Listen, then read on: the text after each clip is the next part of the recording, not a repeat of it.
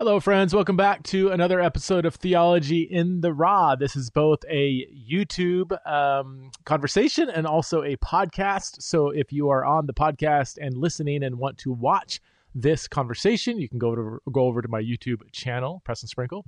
And if you are on YouTube and you want to just listen to it, you can go to my podcast, Theology in the Raw. So on this show today, I have my very good friend, Pastor John Tyson. John is the founding pastor and current lead pastor. I don't know his exact title, but he leads a Church of the City in New York City, lives right smack dab in the middle of Midtown Manhattan.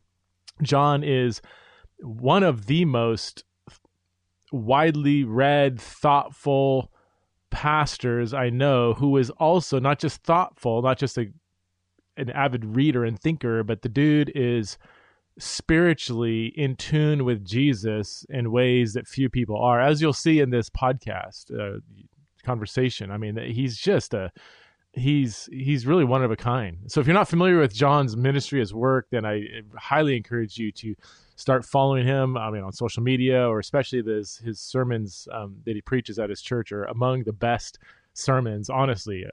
Yeah, among the best preachers in America, I believe. So this is the second time back on the podcast, and we have a great time talking about kind of looking back on 2020 and how should Christians think through this disaster of a year in many ways. And yeah, as John says, there's a lot of good things that have come about from it. And how should we look forward? How should we think about the political tensions and racial tensions and COVID and post-COVID and all this stuff? And he's just a gifted thinker and has a prophetic ability to cut through all the garbage and help guide the church in really significant ways. So I'm so thankful to have John on the show. If you want to support this show, you can go to patreon.com/theology in the raw. All the info is in the show notes. You can check that out below. Without further ado, let's welcome back to the show for the second time, the one and only John Tyson.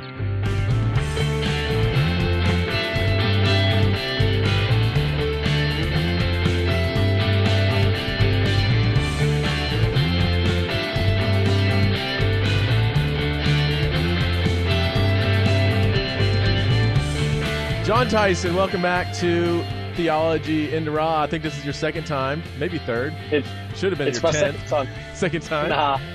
It's a joy to be back with you, mate. I've loved this podcast. Oh. And you're one of those people who I resonate with at a profound level. I feel like there's a lot of theological alignment, so it's a joy to jump on and chat again in 2021. Oh, man, vice versa. Honestly, I don't know if I actually told you this. One of my highlights in my 20 years of ministry was that insane Sunday preaching at your church 5 times, being rushed around New York City. I just read Catcher in the Rye recently, and I felt like, now looking back, I felt like Holden Caulfield being rushed around New York City. But that was, I mean, exhausting. But there was so much joy and energy, and that was just, it was a highlight, man. I mean, who gets to preach in 5 different services in Manhattan? That's pretty, you do that every week though. Well, you haven't done that in a while, but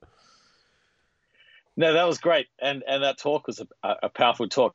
I tell people, I saw another friend of mine reading Catcher in the Rye recently on New Year's Eve. And I said, it makes all the difference in the world if you've been in Manhattan. Yeah. When you read that book and you've been in Manhattan, it makes total sense. And when you don't, you get it, obviously, but the context and the nuance is very, very pronounced. Yeah. So it's so funny. I somehow missed that book in my life. I just knew it was a famous book. Had no clue what it was about. So I had no clue that it was about in New York and all that. Like it took me a while to get into it because I was like, what is this? This is such a odd. Yeah. I just read To Kill a Mockingbird, so I was expecting something similar to that. It was just, I mean, completely different. But yeah, it was great. I felt great like book. after when I read Blue Like Jazz, I felt like Donald Miller got his writing style from Catcher in the Rye. Oh. I was like, I'd read Blue Like Jazz and his sentence structure, and I was like, gosh, this feels very, very similar to Catcher in the Rye. But then, he's obviously developed since then, and Donald Miller's like a master of communication. I can't believe he's selling Oh my helping gosh. Toyota sell cars to millennials. Like I never saw that coming, but he's a masterful communicator. He's a master. He So really anyway, is. Yeah. yeah. So New York City, give us uh New York City's been on the news a lot this last year. How would you, if I was an alien that landed on planet Earth right now, how would you describe living in and being a pastor in New York City during COVID and 2020 and riots and all this stuff? And I don't know. Yeah. Oh man, I mean, gosh, I mean, there's certainly an arc and basically a wave of emotions, and so I think the city has processed those, like the initial anxiety and trauma, the adrenaline rush to scramble to figure out how to respond, the attempts at stabilization and care, followed by disillusionment and hopelessness, and then followed by what I would describe as like, I don't think it's fully back yet, but like a resolve to rebuild. I don't think it's sort of back yet collectively. Someone sent me an article this morning that basically said, one of my friends who works in finance and basically like researches the economy for a living. He said 44% of the people who make the money that pay the taxes in New York City are probably not going to be contributing to the city's taxes anymore because there's two loopholes in New Jersey and Connecticut that the states are trying to push through. So it all just feels very apocalyptic yet again. Wow. So at first, mate, it was dystopia. It was I Am Legend. It was I Am Legend. On Easter last year, I went to Times Square to pray, and I was the only person in Times Square. And by that I mean I was the only visible human in my field of view. That's eerie. And so I'm it was so crazy. In the middle of one of the busiest places on earth, I'm just like, nobody else is here. And this wasn't like at 4 a.m. It was about 8:45. Wow. That's so insane. There was just this heavy sense, and because we were just experiencing the shock of it, sort of the overwhelming, the uncertainty about the virus, all those sorts of things. Now it's very, very different. I mean, it's almost like when Black Lives Matter and George Floyd died, the shared cultural experience was huge. But there was actually 2 black men killed in Columbus, Ohio. And it did almost nothing. No national news. One of them was even worse. A guy was in his garage and the police show up and shoot him when he's a guest at the home. Wow. And he's holding his cell phone. And I just thought, the whole country is going to explode. But they just, it was the election. We didn't have the shared psychological state. So it was a once-in-a-generation shared experience that was sort of level 10 intense for everybody. Gosh. And now I don't know if our society can hold that same level of anxious tension anymore. So anyway, that's a big statement.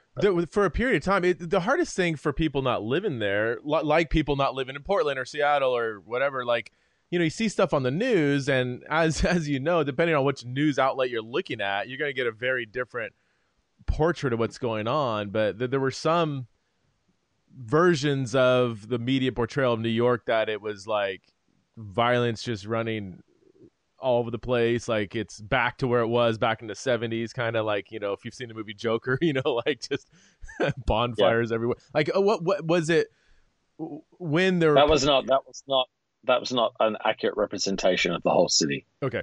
There was certainly pockets and parts of the city. I tell you, before the elections, they boarded up Fifth Avenue in case Trump was elected. And that felt way worse than the actual Black Lives Matter riots. Now, there were some parts of the city that got hit really hard. There was like massive rioting, but it didn't represent the city as a whole, even in the middle of the protests back in the summer, where basically everywhere you went, there was protests. Really? I mean, there was, you're in a park and there's a protest in a park. You're in Times Square, there's a protest. Everywhere, there was just the whole city was an activist city. That when the riots happened, it didn't feel like, and I'm talking primarily about the ones connected to Wisconsin, It didn't feel the same as the summer. Okay. There was pockets. The summer felt like America reckoning with a history of racial injustice. Yeah. The summer did not feel like that at all. Sorry, the latest ones did not feel like that at all. The latest ones felt more like a protest, whereas the ones in the summer felt more like riots that could really get out of control. I mean, no, the opposite. The ones in the summer felt like a lot of people were kind of having a narrative shift. Okay. And it was like, gosh, America's not all it's cracked up to be. Like, wow, I'm really seeing long-term consequences of injustice in this nation, maybe for the first time. Okay. And it just felt like there was a sense of grief, a cry for justice. These other ones sort of felt like Antifa showed up to sort of disrupt and cause problems. And so that felt very, very psychologically different. But it wasn't the Joker. I mean, certainly there was little pockets like that. But you didn't. As a whole. You can go outside your place, go shopping, and know where to go, and it wasn't like your life was completely turned inside out, specifically with the threat of danger or violence in the streets. Not where we were. No. Okay, because you're right in the heart. You're a block away from Times Square. It's not like you're like up in. Yeah, but the thing that comes with that is like a disproportionate police presence. So, underneath Times Square, I've never been under there to where the police headquarters are. But people tell me this. They said that's where the SWAT teams are and all of that. I mean, their ability to respond to violence is probably 30 seconds in that place. So, in some places it's a higher target. It's more symbolic. In other places, in other senses, it's probably one of the safest places too. Yeah. Okay. How did your church do with all the political tension? I mean, racial tension, everything. It's probably hard to even tell, maybe because of COVID. But I talked to a lot of pastors, and they're like, "Oh my gosh, I didn't realize that I've got people in my congregation all across the spectrum. People who think wearing, the mask is the sign of the beast, all the way people saying, if you don't wear a mask, you're the most immoral person on earth, and everything in between. Trump's the Antichrist, Trump's the Messiah. And he's like, I didn't know I had this in my congregation. It kind of came out, and I don't know what to do with it. Anyway, that's how a lot of pastors have described this to me. What was your experience like pastoring people through COVID and all the upheaval? So that is not my experience pastorally whatsoever. No, I mean, I'm in a super liberal city. 87% of Manhattan voted for Biden. Okay. I'm thinking back to the hundreds and hundreds of comments I've received, and only one of them has been against masks. Okay. My feedback is 99.9%. Why aren't we wearing more masks and staying more socially distanced? Okay. So I've got friends who are like on the other. I think part of it's too. I had COVID. My wife had COVID. My kids had COVID. Right. So for us, it's like we were really, really sick. And so for me, I'm not like faith over fear. I'm like, you don't say that, you don't say that about cancer. You don't say that about the common cold. You don't say that if you break your arm. You don't. So, to me, it was like, COVID's bad. I've had two friends recently got it. One of them got very sick. So, my friend Darren Whitehead, pastor in Nashville, he got COVID at Thanksgiving, and he was sick. So I didn't definitely feel that. Now, I'm very sympathetic as, basically a libertarian. I'm very sympathetic about government overreach. Yeah. And I don't believe in conspiracies per se, but I do believe in shock doctrine. And what I mean by that is that all politicians and all people with power have agendas, and they wait for cultural upheaval to implement the agenda. Yeah. That's not even controversial. I mean, that's reality. Well, that is controversial, but I would say it's true. Can you unpack that a little more? Can you restate what you said? Because I know it just rolled off your tongue, but that's actually a pretty brilliant statement, and there's a lot there. Back up a few seconds and repeat what you said. And for the person who said, whoa. Well, I think a conspiracy would go more along these lines. Let's introduce a crisis to achieve a particular end. So let's manufacture COVID-19 and consciously release it on our own people in order to take away the rights of people and introduce surveillance technologies. I don't believe that. What I do believe is that all people with power have an agenda. That's not controversial. I mean, it's not controversial. People with power have agendas is not a controversial statement. Each politician got up the front and said, put me in power and here's my policies. Mm-hmm. Here's my agenda for the nation. So it shouldn't be controversial. I understand why it may be. A step further than that is basically, I believe that there's people who are crisis opportunists, mm-hmm. which means when a crisis happens, they take advantage of it and they may have shelved goals that they activate in a time of crisis to accelerate their agenda. I think that's very, very true. Yeah. So the difference is one introduces the crisis to manipulate, the other mm-hmm. one takes advantage of the crisis to manipulate. I don't believe in the first one. I believe in the second one. But that being said, Christians, I mean, we believe we're not wrestling with flesh and blood. I mean, my devos this morning, man, Ephesians 6. Mm. We're talking about schemes of the enemy. We're talking about a satanic agenda for the world.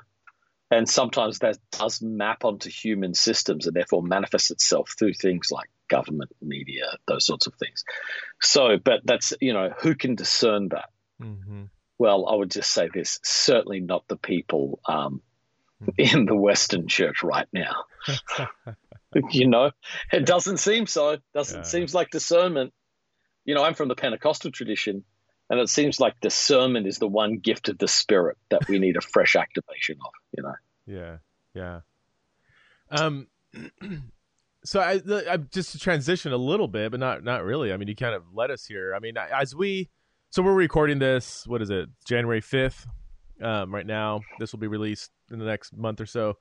As Christians look back on 2020, this infamous year, how should we reflect on 2020 from a spiritual perspective? What should we learn? And how should we move forward in light of going through 2020? I mean, that's one way to kind of frame my question, but I think you know what I'm getting at. Yeah. I mean, there's probably so many lessons we can learn. Every person's going to have individual heart lessons.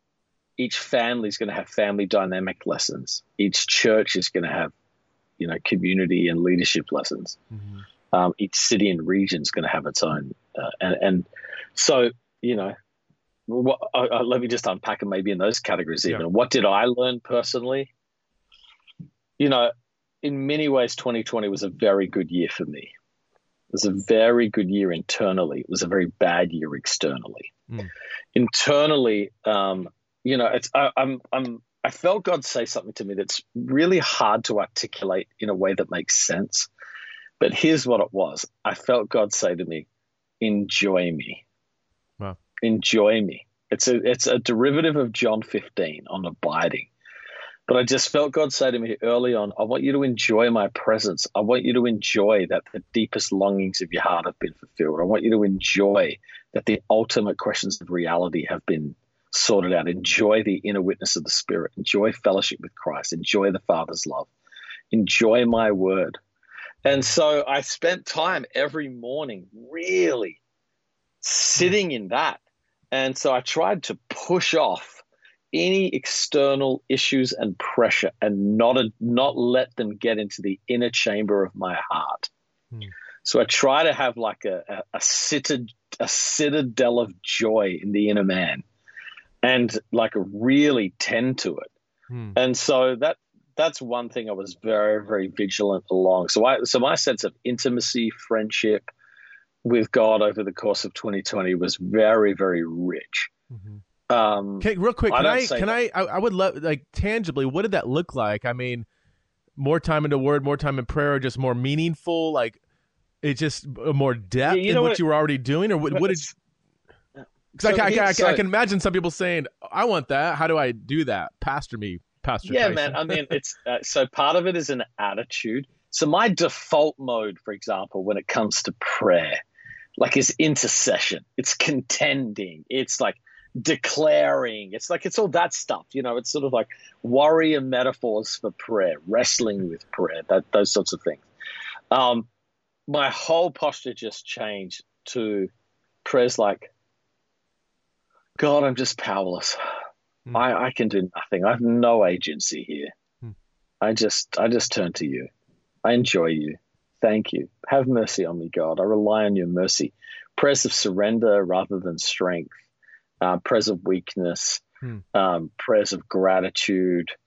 Way more meditation on scripture and praying it back slowly. So like meditating through the Lord's Prayer. The Lord is my shepherd. Who is the Lord? Who is the Lord? Wow, the creator of heaven and earth, the one who rules and determines the times and events of history, the one who's going to give me eternal life, the one who holds all things together. That person is shepherding me. Wow, the Lord is my shepherd. Shepherd. Wow, what does a shepherd do? Wow, the care, So just slow, enjoyable. So the way I'd say it, at Bryant Park and in New York City, they have these Christmas markets. And they're just selling everything. And there's this one famous stand that sells these French chocolates, the truffles. And the guy always says one thing: no chewing, let it melt on your tongue. And he always says, the French guy's like, let it melt on your tongue, no chewing, no chewing. And it's true when you let the chocolate just melt on your tongue. So what I would say is like, you're not chewing the meat of the word, you're letting it melt into your inner being. I would let these words pierce me. Psalm 1 says that the blessed life is not the reader or even the doer of the word. It's the meditator on the word.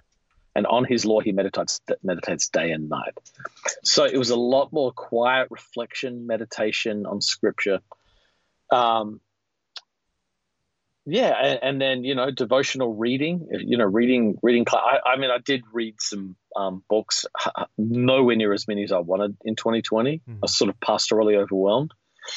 But I just read classic books, went back into a lot of A.W. Tozer, Pursuit of God, like those sort of classic devotional books. I just read them very slowly. It's so good. So just like a very slow pace of enjoying God. And I found that when I did that in the morning, I could honestly get through almost anything. Wow. It wouldn't last more than 2 days. I would be straight back at cultural level anxiety if I got away from it. But I would do that in the mornings. And then at night I would do a prayer of examine and just like take all the cares of the day and just say, God, I can't carry these. It's too much. Wow. So anyway, all that to say, personally, I came out of the year very, very spiritually healthy. My family's doing better than ever because we got to be together a bunch, and my kids handled it quite well, which I was thrilled with. Our church, what did our church learn? I think our church honestly learned how much privilege we have as a church. And what I mean by that is people had second houses to go to, they had places to get out. We raised a massive benevolence fund. And we're just not the kind of church where people utilize it in the ways that you would expect. So, yeah, we did pay some relocation costs, but most of where our money went to mental health counseling for our people. It didn't go for, I can't afford my rent, I can't afford my groceries. The vast majority of people in our church have access. They have support systems. Nothing else. They have credit cards. Like even having a credit card, we forget is a privilege to have a bank entrust you with the ability to go into debt. So, we learned, I think, how much we have there. I mean, we just wrapped up our budget. Our giving was up 26% officially, largest giving in the history of our church. So that was interesting. I've actually heard that from several.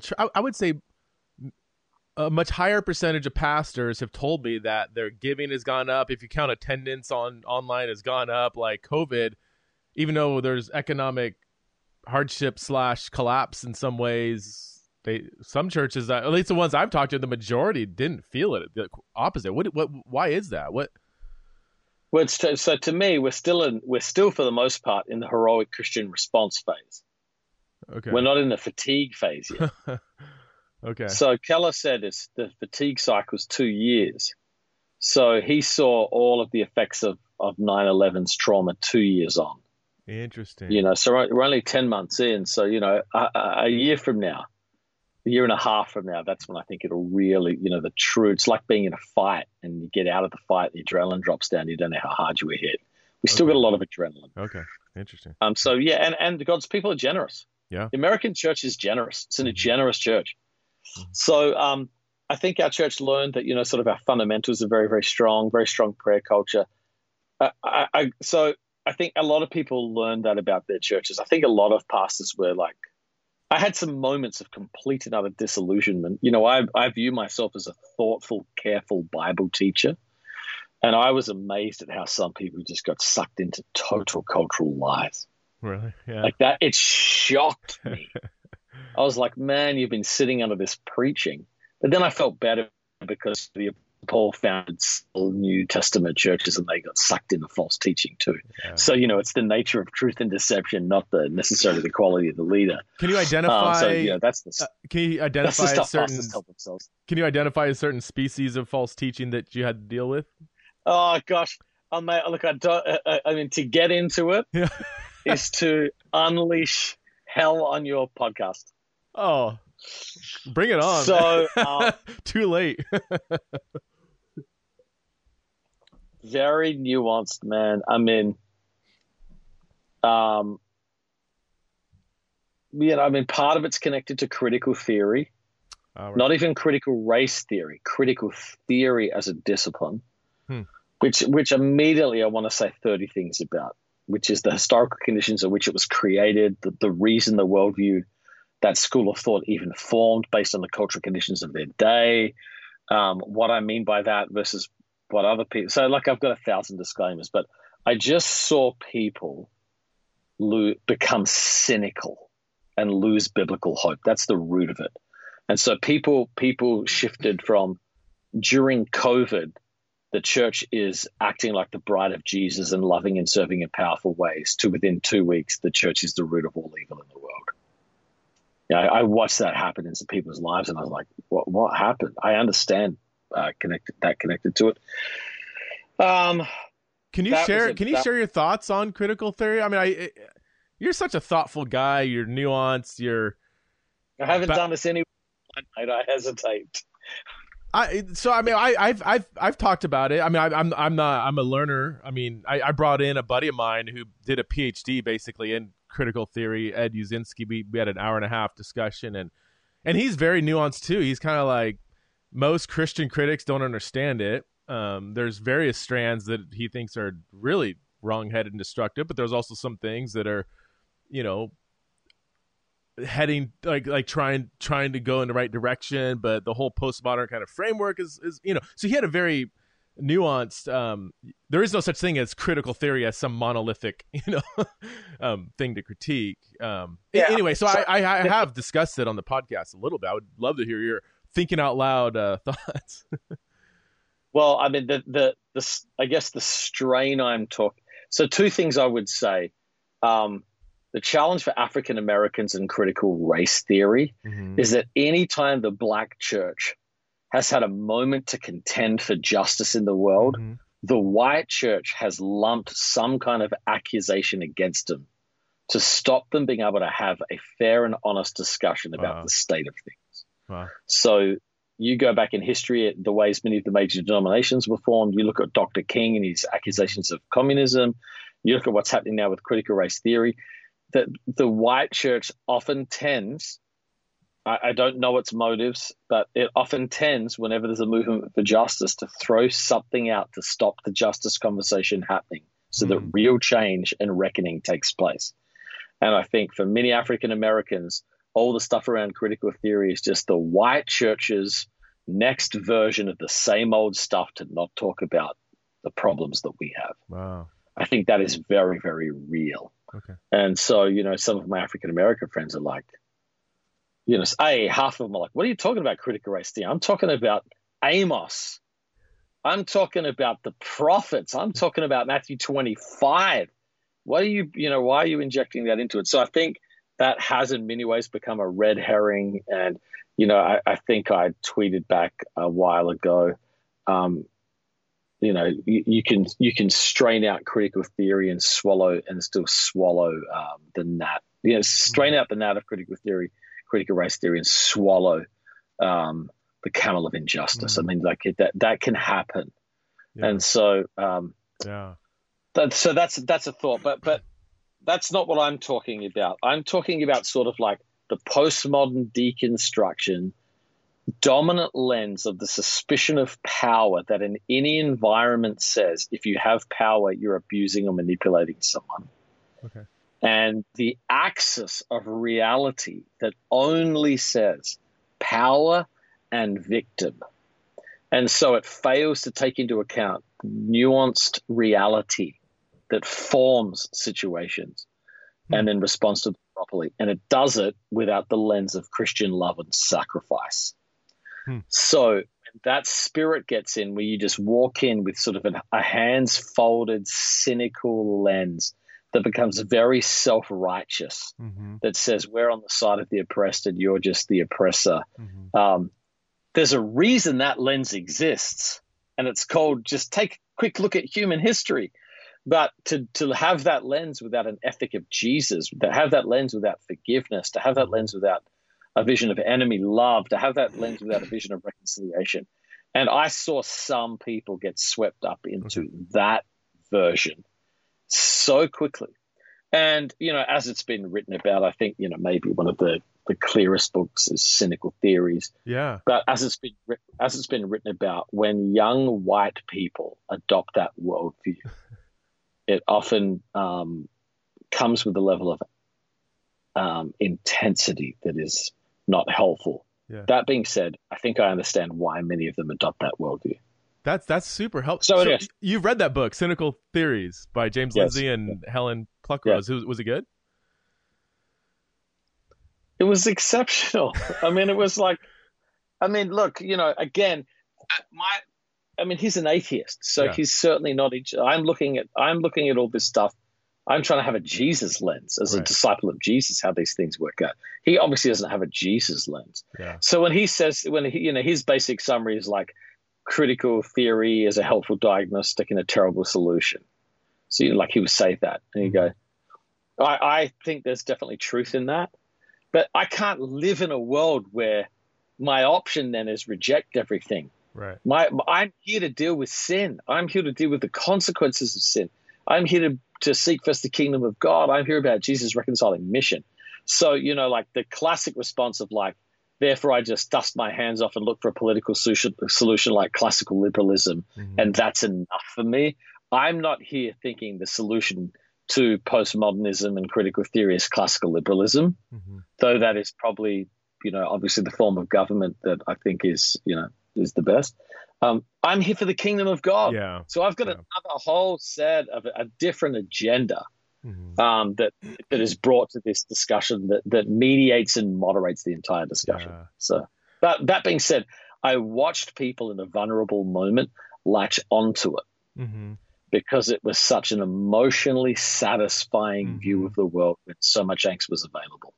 That's such a helpful summary, man. Yeah, I think that's about where I'm at. I think, and again, this is an area that I do not claim any sort of expertise, but me, I have a pastoral level. Yeah. I have an above average reading level on it, but certainly nowhere close to an academic level. But James Lindsay has been kind of my I would say my go-to critic. He's not my only voice, but his understanding far exceeds most people who advocate for critical theory. They don't even understand. Yeah, I agree. Like he's an academic. I mean, he knows what he's talking about. Right.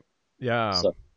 Yeah, that's good. Well, yeah, I've kind of a bit of a rabbit trail. So let's circle all the way back. Fun. So Christians looking back on 2020, what should we learn? You gave some personal stuff. Can you expand it a little bit? I would love to hear your thoughts on the future of the church post-COVID.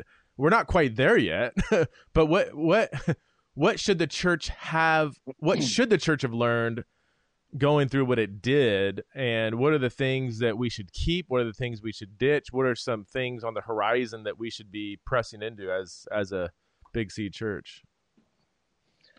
I mean, all I can give you is sort of pastoral musings, What we learned is that we're at a time of such decline in the Western church that even the greatest crisis of our lifetime cannot sustain an urgency around prayer. That is one thing we've learned. So at the start of COVID, everybody was like 24/7 prayer, pressing in, praying for, now people are contemplating their mortality. This is a moment when the imminent frame is being shattered. And people are thinking about, meta things again. Wow. And we just couldn't sustain that. So it's the first national crisis without explicitly religious framing. Wow. All of the debate was about science. And so there was no, why did God let this happen on Good Morning America? You think back to 9/11. Mm-hmm. Why did God let these attacks happen to America? And the classic things where you said you didn't want God, and so he's lifted his hedge of protection. 20 years later, none of that. It's all just about science and pro-Trump or anti-Trump. It's like politics. It's the solutions of man. It's the government of man. So we learned how profoundly secular our society has become in the midst of the greatest crisis. The church couldn't sustain a movement of prayer in the midst of it, dependence of God in the midst of it. I think we saw that the church is that being said, is still a remarkably innovative, robust thing.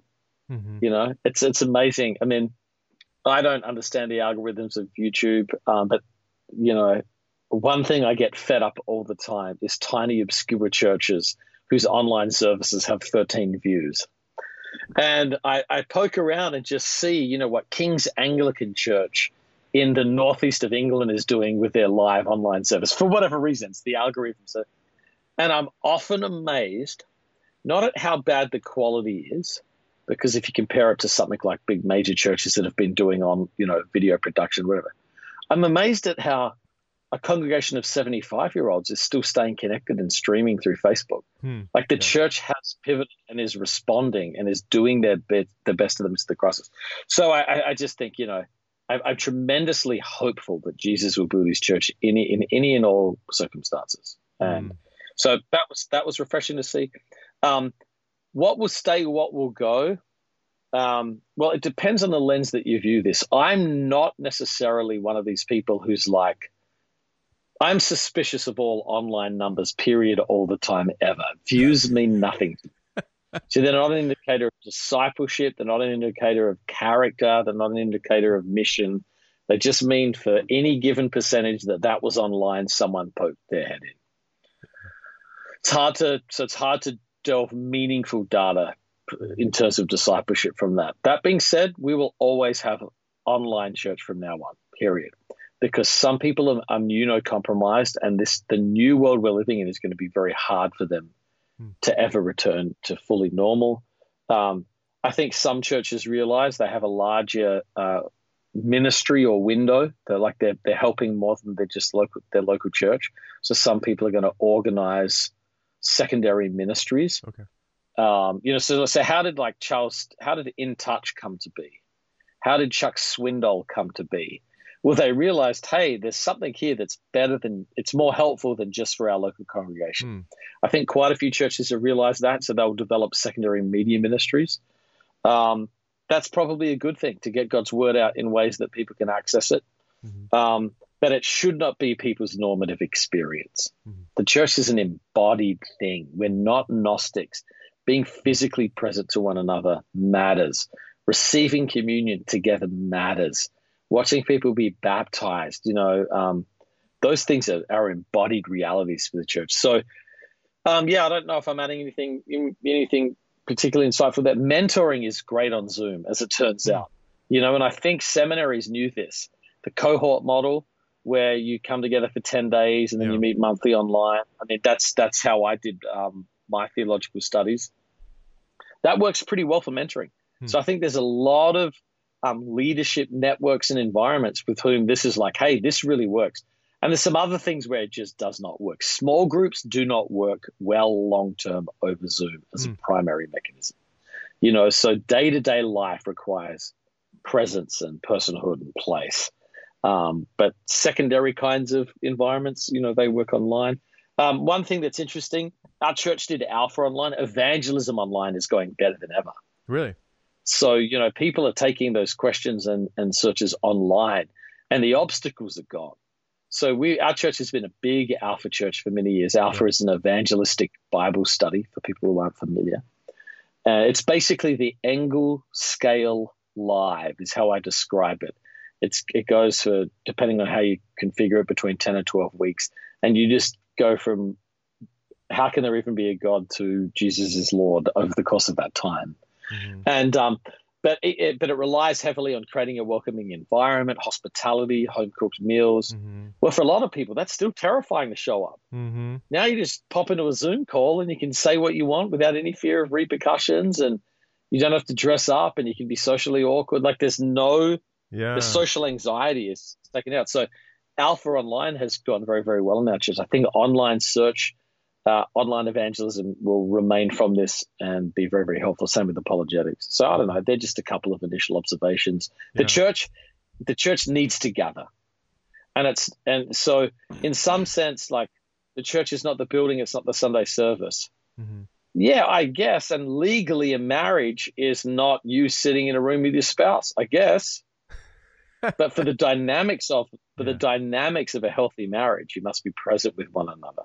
Yeah. And so I think we're learning the value of gathering and some other side digital options as well. Yeah, the way I would put it is gathering is part of the DNA of what church is. You can't have church without some kind of gathering. And Sunday morning service, as it's traditionally performed in 2021 Western America, that's one way to gather. But yeah, so you could reframe the church service, whatever, as long as you're still gathering on some level. If you're not gathering, and is a Zoom gathering, I think that would qualify on some level. But like you said, that it is quite Gnostic in some ways, and yet I don't know. I just thinking out loud that we're kind of in a post printing press shift in culture, and just like the world that came to be after the printing press was vastly different than prior to the printing press. So also with, post online, post social media, post COVID, even, I don't know, like is our online platforms the new marketplace where the gospel needs to go, or is it? I definitely think that's true. Yes. Yeah. I don't. So I'm not. My lens is maybe it's like primary and secondary. Yeah. Like the primary lens should be an embodied lens of relationships where you are known, loved, held accountable under spiritual authority somewhere. I mean, now we're getting into like what is a church. But I think like there's some fundamental things that need to be in place in order for you to be in healthy, functional, biblical church.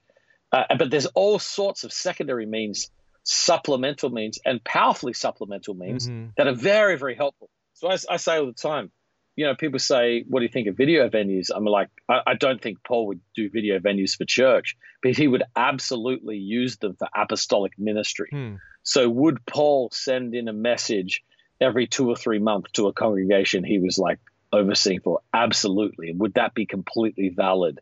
Yes, it would. But that's different as a secondary medium than, you have no primary gathering, pastor preaching, leading those. But that's another, again. He wouldn't, if he was pastor in a local church, he wouldn't make the video sermon like the kind of DNA of the gathering. But like you said, as a secondary, that's helpful. Yeah. He'd Skype back in to the Antioch church, give updates from Philippi and, No, totally. 100%. Yes. Send a kick butt video to Corinth and tell them to get their act together. I'm going to be there in a couple of weeks. You better get your stuff together. That could have happened on Zoom, maybe. Acts 15 could have been on Zoom, or there could have been people Zooming in. There could have been people who couldn't make it that still contributed. So I'm not a Luddite by any means. I love technology. I think it should be discerningly used and leveraged. But we have to always be aware of the unintended consequences. And so often, if you're a trend chaser, you don't even bother talking about those things. It's all upside, no downside. And so I want to, leverage the upside and minimize the downside. You think after the vaccine does its thing, maybe by summertime when the majority have been vaccinated, that things will go back to largely normal, or not? Because you kind of reference like there might be a 2 year from now kind of like fatigue, descending upon the church.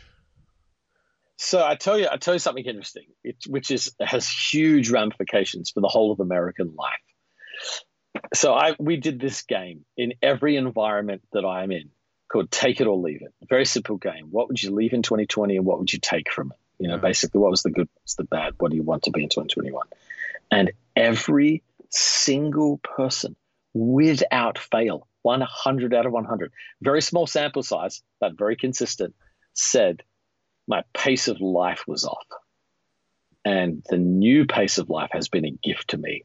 Better relationships with my spouse, better relationships with my kids, way, way healthier. And I've got to figure out how to maintain this and not go back to the craziness. Every single person said that. So I think will we go back to normal? If by that you mean will in-person events happen? Will we be in restaurants again and wearing masks seem like a bad dream? Yeah, that will slowly resume to normal.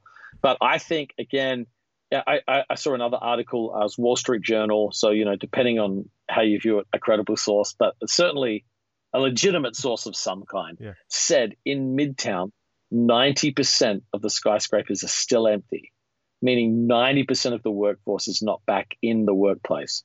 And so a lot of folks are finding that they can do something on Zoom or some sort of split, 2 days, 5 days, 3 days, 4 days, whatever. I definitely see that being a permanent feature of American life. So I think, we'll go back. Of course we will. Life will resume in some capacity. But I think definitely the way we think about work and pace will change for a lot of people. And we'll sustain that as long as we can. Okay, now what about like politically? This politically, 2020 was just a disaster. And by that I mean the church letting the profound divisiveness among the political parties just seep down into our soul as Christians. It's insane. Like, bizarre. Are we going to recover from that, or how? Like, do you think now that Trump's gone, sort of, it's not, the ghost of Trump still exists? I mean, is that a good thing? Is it a bad thing? Are we going to get beyond, or is it going to keep getting worse? I mean, in 4 years, are we going to experience this profound, like, divisiveness again? Or, well, the problem with Biden is that Biden's terrible too. He's just terrible in different ways. Yeah. Do you know what I mean? So Trump was terrible in very explicit ways. And in contrast, Biden is like way nicer, but I think many of his policies are terrible. Well, nobody voted for Biden. I mean, they voted against Trump, but nobody who voted for Biden. I mean, that's not. He could have been a hologram and people would have voted for him. I mean, some say he is a hologram. Well, I mean, growing up in Australia, I still find myself in total disbelief in American politics. I think that the whole world kind of like just folds its hand and sort of watches the American circus. It's very hard for people in America to understand how people around the world perceive them. But getting back to the church component, oh my gosh, the compromise was just, if Jesus wrote an 8th letter to the American church, he would have spanked them on the political part. I mean, he would have just raged against it. That was like a horrific political idolatry. That was as great a political idolatry as any king in the Old Testament defying the covenant conditions and relying on a pagan nation to save them. I mean, it was heartbreaking to me on both sides. Yeah. I think the church found itself with weakened discipleship, with consumer Christianity, didn't have the antibodies to fight off the political virus, and it got utterly infected. And so people found themselves. Now, look, to be clear, apart from Eric Metaxas, who I've known for a long time, I don't know anybody personally. I don't have any friends personally which shows sort of like the environment that I live in. I'm in the Northeast. I'm in a very, very liberal environment. Who was excited about Trump? Right. I don't know anybody who was like, Trump's our guy. I know a lot of people who were like worst case scenario, and a lot of people who were like Supreme Court Trumpers and court Trumpers. I know people who were Trump for the economy. I know people who were like, Trump is better than Hillary.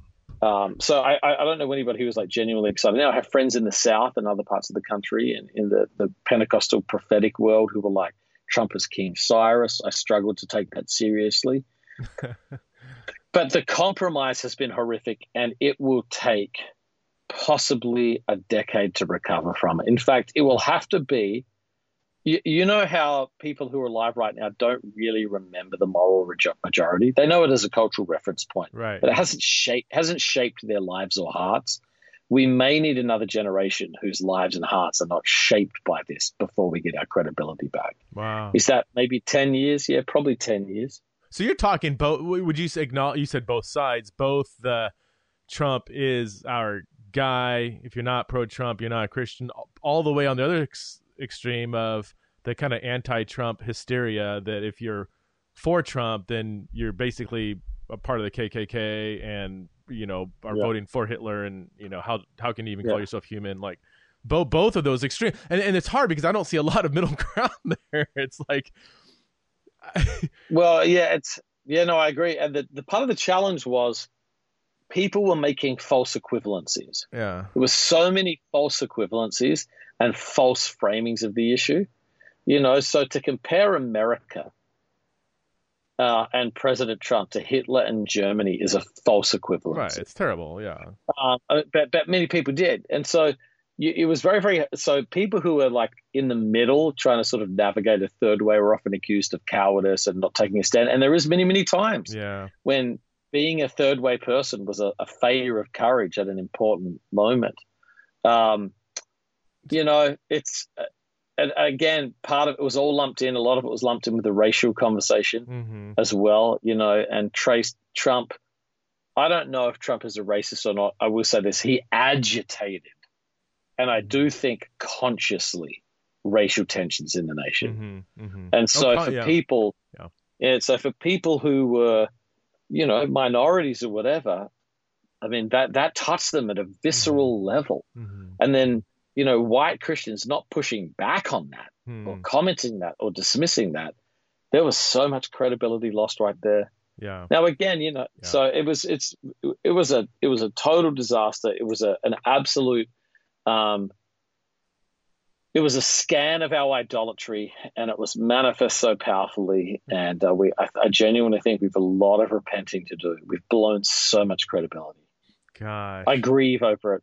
Yeah. Yeah. I think, I don't know. I had to delete all my news apps from my phone. I deleted all my social media from my phone. I just had to, because I'm not even I'm like you. I'm explicitly capital A apolitical. Not even nonpartisan, because I don't even want to acknowledge those categories as legitimate ways of the kingdom of God. I've been exiled to the land of America, which is my Babylon. I seek the good of the city to the best of my ability, but it's within a completely different framework than the politics of the day. And so to me, it's I look on to the partisanship and the polarization and the power plays equally on both sides. And this is where I don't, if you fall on one side or the other, where they're pro-Trump or anti-Trump, I think you're just blinded by the fact that it's all one big power play, and both Biden and Trump are largely narrative creations of particular media outlets too. And I would even say, and that I might need to unpack that. No, I'm not going to unpack that because I'm still working through that. But what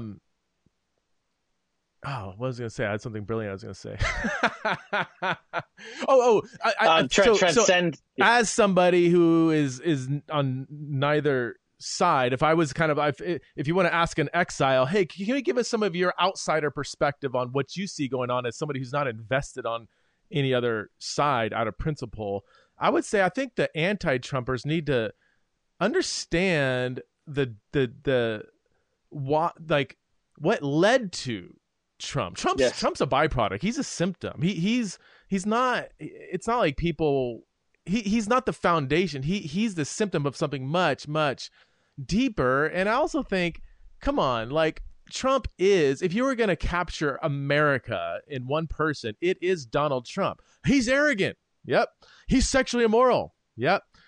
He's after power. Yep. He's after money. Yep. He doesn't tell the truth.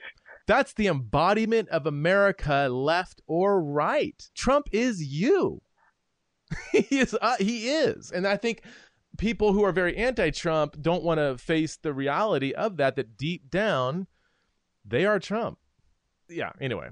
I hate even saying anything about politics publicly because people are so embroiled on both sides. It's like you're going to tick somebody off and make somebody happy and confuse everybody else. But whatever. I don't know. I think... What are your thoughts, Chris John? Wright's book. Chris Wright wrote a book called Here Are Your Gods. And it was recorded off a series of lectures he gave. And the second part of the book, or the last part of the last couple of chapters, are all on politics. And on politics, it's basically to what standard in the Bible, Old and New Testament, does God hold leaders? And to what standards, Old and New Testament, does God hold nations? And I'm telling you, it was an absolute, it was like, I read it and I was like, gosh, this guy's so harsh. And Christopher Wright, he's a scholar, he's a missiologist, normally has such a beautiful tone. And he was so prophetic and harsh on America as a nation. Wow. And he basically says America was founded on the violation of 3 of the 10 commandments.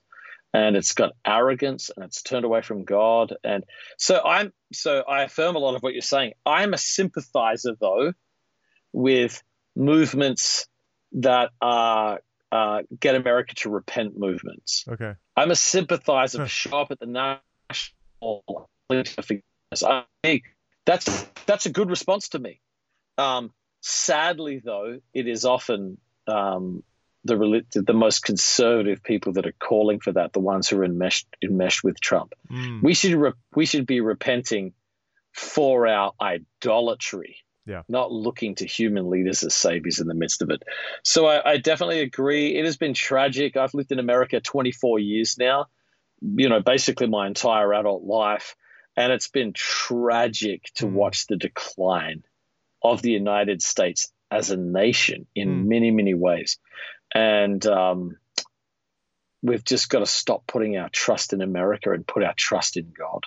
We have to be kingdom people. And we have to realize, hey, I love America, meaning I'm here by choice. There's much about the values of the United States that I resonate with. It also has a complicated and complicit history that it whitewashes literally over many times and fails to take into account. And so I have very little hope for the future of America. I have a lot of hope for the kingdom of God in the world. That's so good. And you just look at where the church is thriving. Yeah. Fastest place the church is growing in the world is in Iran. Is it really? So I think the myth we have taken into is that you have to have a Christian nation for Christianity to survive and thrive. Yeah. False. Yeah. And so, I think our emphasis is off. I'm a renewal junkie. I'm always looking for the redemptive side of things. So I'm always pushing for that. But it's, it certainly feels like we're at geopolitics, but it certainly feels like the future belongs to China. Really? Doesn't feel that. Yeah. I mean, it's too meta to unpack meaningfully. Yeah. But certainly the future will look different from the past. And you even mentioned it a little bit based on the printing press. If you study the Arc of Nations, the cultural advantages that they carry, so in many parts it used to be, the central places of agriculture and plains. And then the reason the British Empire was so effective is because it dominated the seas, it had access to shipping and coastlines. And we're just not in a world anymore where geography is defining things. It's about tech. It's about online. It's about how culture is formed. It's shifting economies. So I think where those things are heading are going to radically reshape the power structures of the coming century. That's a good word, man. I mean, it's sobering, and it's to say you have little hope in America, but much hope in the kingdom of God. That to use your own phrase from earlier, that's not a controversial statement, and yet it is, right? I mean, that shouldn't at all be controversial, but gosh, yeah. So I guess that's my hope and prayer, is that going through 2020, I hope that people see the bankruptcy, both personally, spiritually, culturally, the bankruptcy of partisan secular politics, and hopefully we can move beyond that. Hopefully we can come to see the beauty and sober reality of what you just said, that our hope is in the kingdom of God, and not just what Christians are going to say. No, they're going to agree, but I mean, practically, do you live your life in agreement to that truth? Yeah, I mean, politics matters, laws matters, laws move horizons of possibility. They have huge impacts. There's, I think that politics obviously plays a definitive role in our lives. Look at the last 4 years. The point I'm trying to make is, when the church derives its hope. I just preached this past week on Jeremiah 17. When it draws its strength, when its roots, when it looks for life and energy and nutrients and sustenance, when its roots draw water from politics and political leaders rather than God himself. Right. Jeremiah says, you are cursed. And the Hebrew language, he's referring to the curses of Deuteronomy 28 and 29. It's covenant violation to put your hope in anything other than God. So, I just said to people, you have way less agency than you know. The gift is you live in America, you get to vote for your political candidate. So vote to the best of to vote in the way that your conscience allows you, or don't vote if your conscience allows you, and then spend the rest of your life seeking first radically the kingdom of God wherever you are, and using the almost unlimited agency you have in daily life to embody the teachings of Jesus and seek first his kingdom. And if that was an approach Christians had, I think our nation would look very, very different. If Christians were living the way of Jesus as salt and light in their daily lives, rather than fending it off and projecting it onto leaders. Much of this was a giant excuse for our failures of our own discipleship. Easy to yell at Trump, hard to critique myself. Easy to advocate for Biden, repairing America rather than me doing the hard work of repairing relationships. So again, it's all, I want people to take responsibility for their own lives and to embody and seek first God's kingdom where they are. And I think so often this was all a distraction from us doing that. Pastor John Tyson, I think that's a good word to end on there. If people want to find more of your work, my audience, a lot of them not only know who you are, but love who you are. But for those who don't, you're a pastor out in New York City. You got your sermons are on a podcast. You have the websites. What's the website? Yeah, if you just go to church.nyc, that's it. Okay. That's where all this church.nyc. That's where all this stuff is. Okay. And your books are all listed there and everything. I mean, you do a lot of writing. I don't think they are, man. I don't know where any. They're on Amazon. You've written so much stuff that people aren't even aware, because it's all like for your local church and stuff, and which is I think it's awesome. Actually, it's different than the typical American pastor, but it's fascinating. Yeah, you can. The stuff I've written. My latest book. I've got another one coming out soon in May. My one before this was called Beautiful Resistance, the Joy of Conviction and the Culture of Compromise. And the whole thing was about like trying not to get sucked into politics and radically, defiantly, explicitly following Jesus. Wow. So that book's got some teeth to it that I hope help people in their discipleship. Cool. Awesome. Well, thanks so much. Sweet. Thanks so much for being on, man. We got to do this again before 2021's over. That'd be great. Cheers, mate.